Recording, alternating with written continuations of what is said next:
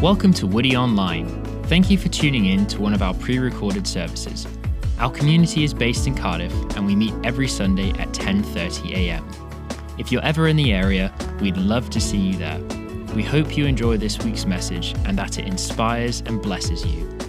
Hello and welcome to Woodville Baptist Church. My name is Josh and I'm the pastor here. Normally, you'd be pleased to know that I don't wear this hat on a Sunday morning when I'm preaching, but I thought I just want to get into the whole Christmas spirit. Why not? So, a very warm welcome. I hope that this sermon that I prepared for you would be a blessing and speak to you as it spoke to me too. Let's just pray as we start. Father, we want to thank you so much for this time of celebration, time of excitement, time of anticipation, time of waiting for the arrival of your Son. And we pray, Lord, that as we spend time together in your word, I pray may you speak to us. May we have listening ears and open hearts. And may your name be glorified, Lord. I pray for each one of us who joined here today. May this be a blessing. May this be a challenge. And Lord, I pray for our Christmas period that it'll be a blessed time for all of us as we celebrate together. So we ask this in your holy and precious name. Amen. Amen. So like I said to you earlier, I don't normally wear this hat. To be honest, when I took it off a few minutes ago, I was very quickly told that there's lots of red bits that are now on my hair. So I look forward to getting all of that out in time for our Sunday service. But if you do see me with red bits in my hair, then you know that I failed miserably on that. So apologies for that.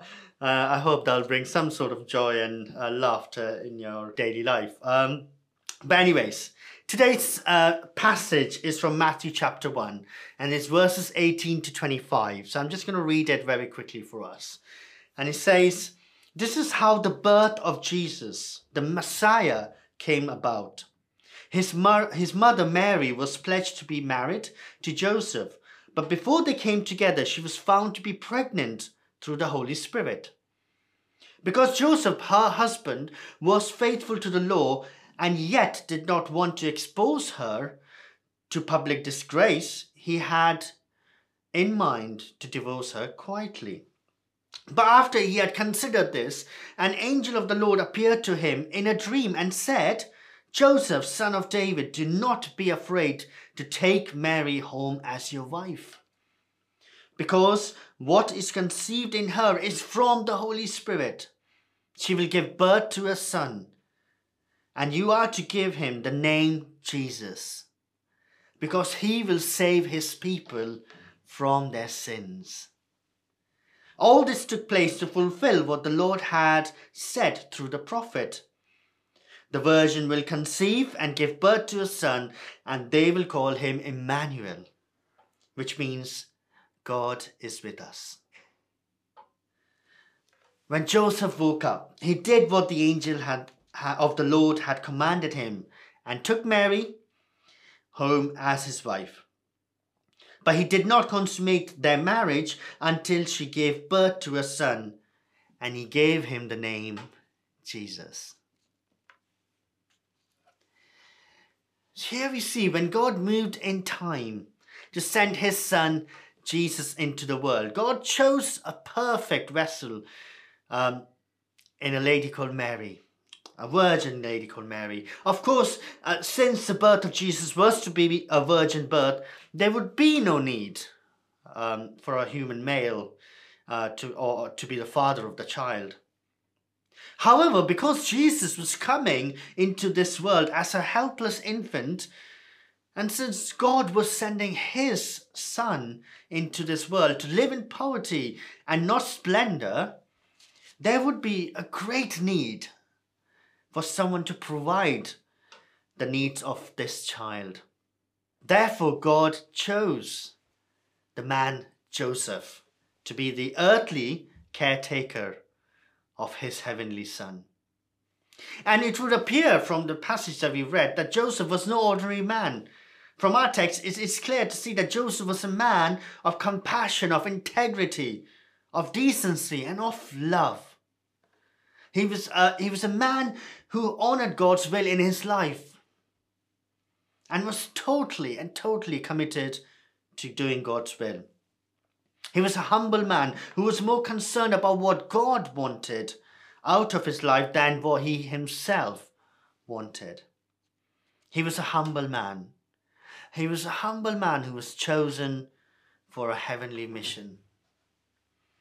Now, as I read this passage, I see a man who possesses certain characteristics that mark him as a special man. He was a kind man that we all should strive to be. I'm sure the Lord will not call me or you to go through what Joseph went through. However, I'm also sure that God wants to use your life and my life for his glory, just as he used Joseph.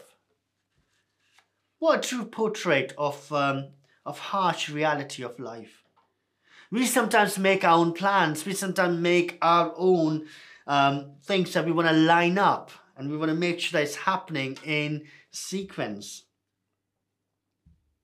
Then something happens, and we see all our hopes, our plans, and our dreams crashing down. And when we see these things happen, my friends, it breaks our heart, because it isn't what we wanted. It isn't what we planned. It isn't what we had thought about. And we sometimes even say as far as saying, that's the worst thing that could ever happen. Just like Joseph, we also are blind to the fact that God is working behind the scenes. God has a plan.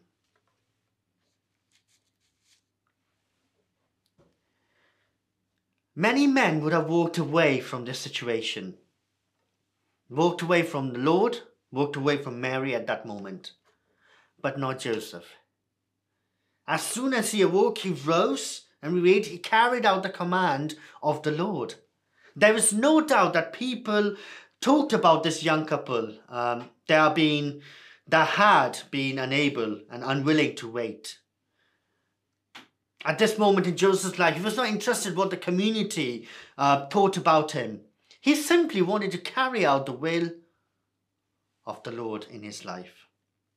In spite of the questions, in spite of his fears and his concerns, Joseph sets out in faith to obey the Lord. What a testimony! Where are you in that journey today? Are you setting out with the Lord? Are you holding back onto your own plans? Even when he took Mary into his room, we can see the love that he had for God to lead his family. We see him when he took Mary into his room, he refrained himself from any physical contact with her. He obeyed the Lord and preserved her virginity until after Jesus had been born.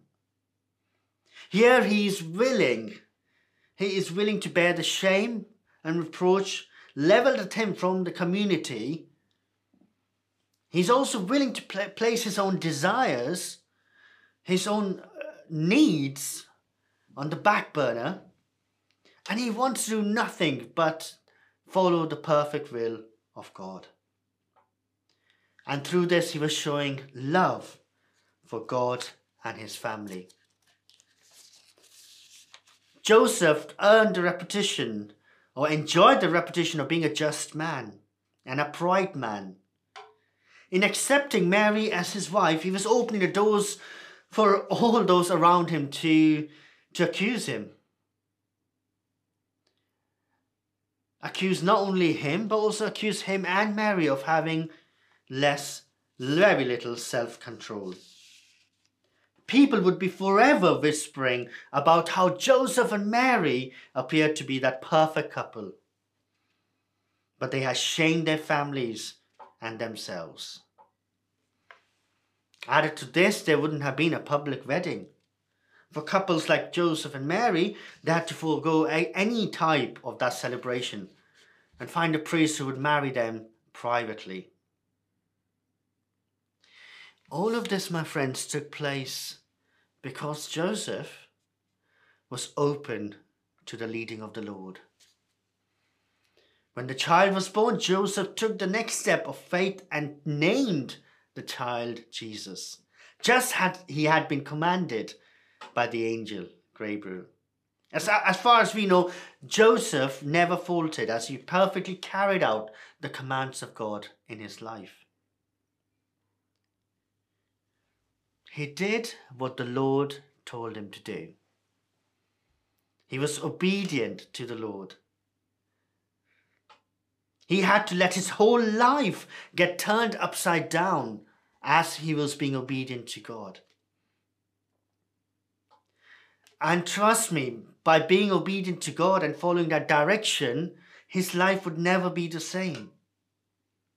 But he was allowing that. He was allowing that his life would never be the same, would be turned around, because he wanted to grow closer to God, closer to Mary, and to Jesus. The Bible tells us that Joseph and his family were on the move a great deal for first few years of their marriage. They first moved to Bethlehem, where they stayed for around 2 years. Then they moved to Egypt, where they stayed for a few more years. And then finally they moved back to Nazareth and settled down. And for the period of time, Joseph found himself as a wanted man by King Herod.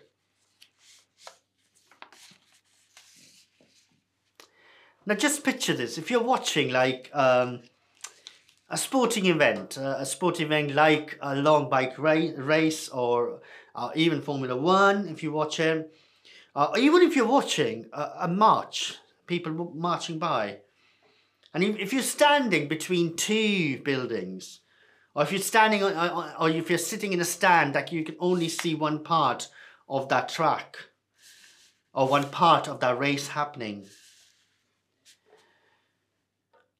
what could you do in order to enable you to see a bigger perspective, enable you to see a bit more? Like if you're watching it, you could watch it on screens that sometimes are around that can give you a bit more perspective of where the races are. Or if you're watching some people parading or doing something like that, you could go on the top of the building, if you're allowed, and see the whole procession happening there. Because when you go on top and when you see that thing happening in full, you'll be able to see the full perspective. You'll be able to see the event happening in its entirety.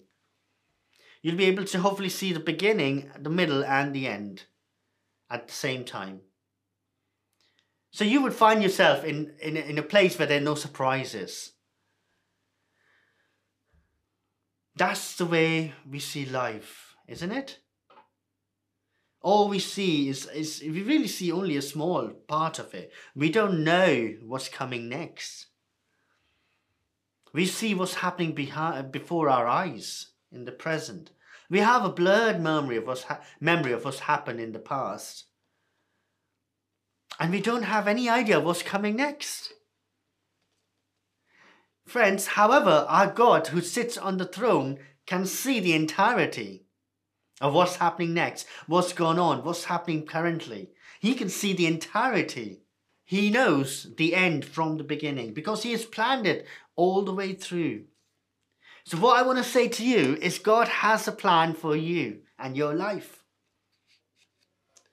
I wish we could have watched this guy Joseph after receiving this dream. Probably seen all his frustration, all of his misunderstanding, all of this confusion suddenly been wiped away. And I wish we had that on video of Joseph going to see Mary after the dream. I can just imagine him holding her hand and just kneeling down in humility and awe because he now wondered and he realized what was happening.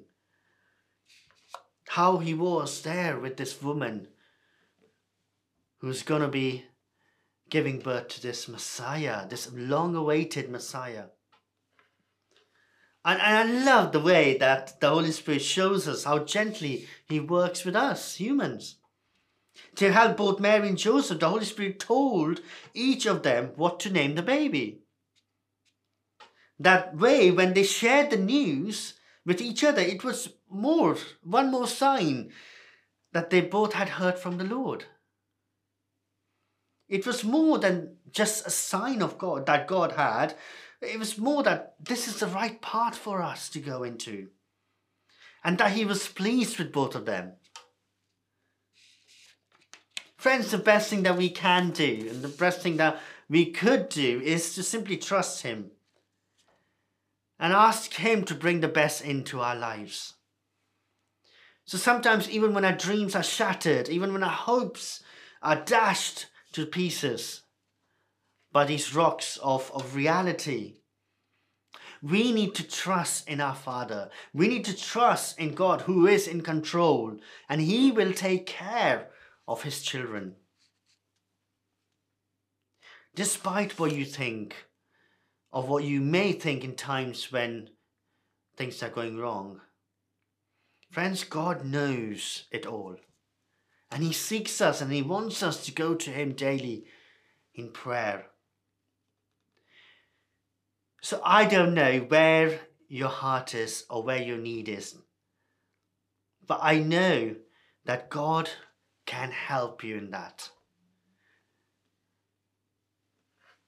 I believe that this question, this Christmas Eve, is not whether or not God wants to speak to us. The question is, and this is my question to all of you as I finish, is will you be open to receive and hear God's message and his plan for your life? May God bless you, and I wish you a very happy Christmas. Let me pray. Father, thank you for your word. Thank you that we can read and understand of how things happened, but also we can see and realize how you've had things all planned, part of your plan.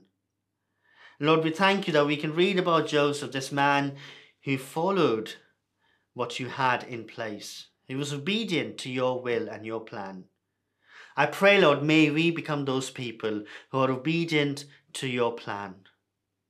May we have open hearts to hear and to listen and to then actually exercise and put in action what you are asking us to do. So, Lord, I pray that this Christmas time we'll remember that Christmas isn't Christmas without Jesus Christ. And if we take Christ out of Christmas, we're ended up with a mess. I pray that in all of our celebrations, help us to remember why we are celebrating. Help us to remember and thank you for coming into this world to give us hope that we can have in you. Because as we read in your word, Lord Jesus, you came into this world, you lived, you healed, you did amazing miracles, and then you gave your life as a sacrifice for each one of us on the cross. And we are joyful because you rose from the dead, you defeated death, and you're now with us. As you sit in heaven, you look down upon us as your children. And Lord, I pray, may you be pleased to see what you see in us. And Lord, if there are things in our life that we need to be changing, I pray that in this Christmas time, may we reflect on it and may we put into action what needs to be done. So help us to be those people who would be open to following your plan for our lives. So we ask this in your holy and precious name, Lord Jesus. Amen. So very happy Christmas to all of you again. And if you're visiting us at Woody, then please come and be part of our service on Sunday morning at 10 o'clock. It'd be lovely to see you there. God bless you.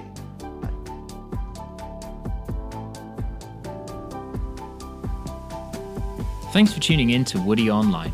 We hope this week's message has inspired and blessed you.